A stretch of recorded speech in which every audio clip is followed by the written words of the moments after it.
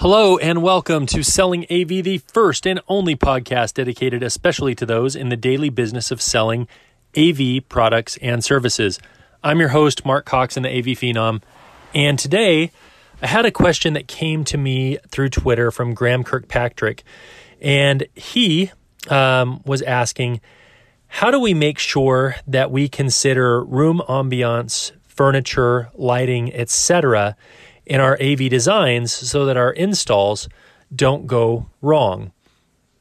And I think this is an amazing question from Graham and something near and dear to my heart, especially because I happen to work for a company that does furniture construction services and happens to also have a division that does technology, which is the division that I work for.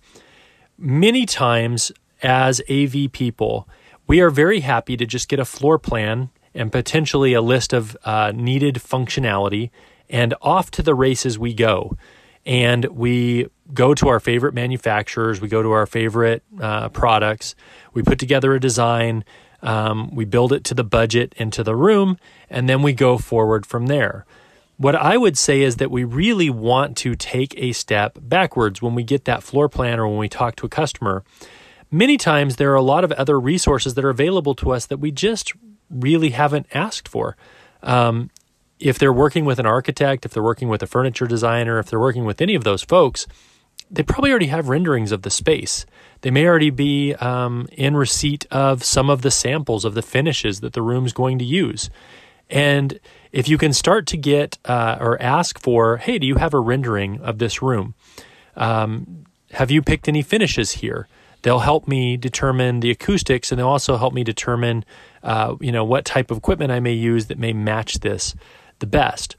If there's one thing that architects and designers don't like, I was about to say hate, but I'm going to say don't like, one thing that makes them, upset, it's that, we're typically the company that comes and puts the big black ugly rectangle on top of the wall that they spent, 3 months determining the finish for. We want to make sure that we're a good partner in that process. And if we want to start to have an earlier seat at the table, these are great questions to ask. And when people ask us why we want to know, we can relay why those things are important. The other thing that we want to do is we really want to know how people work in these spaces.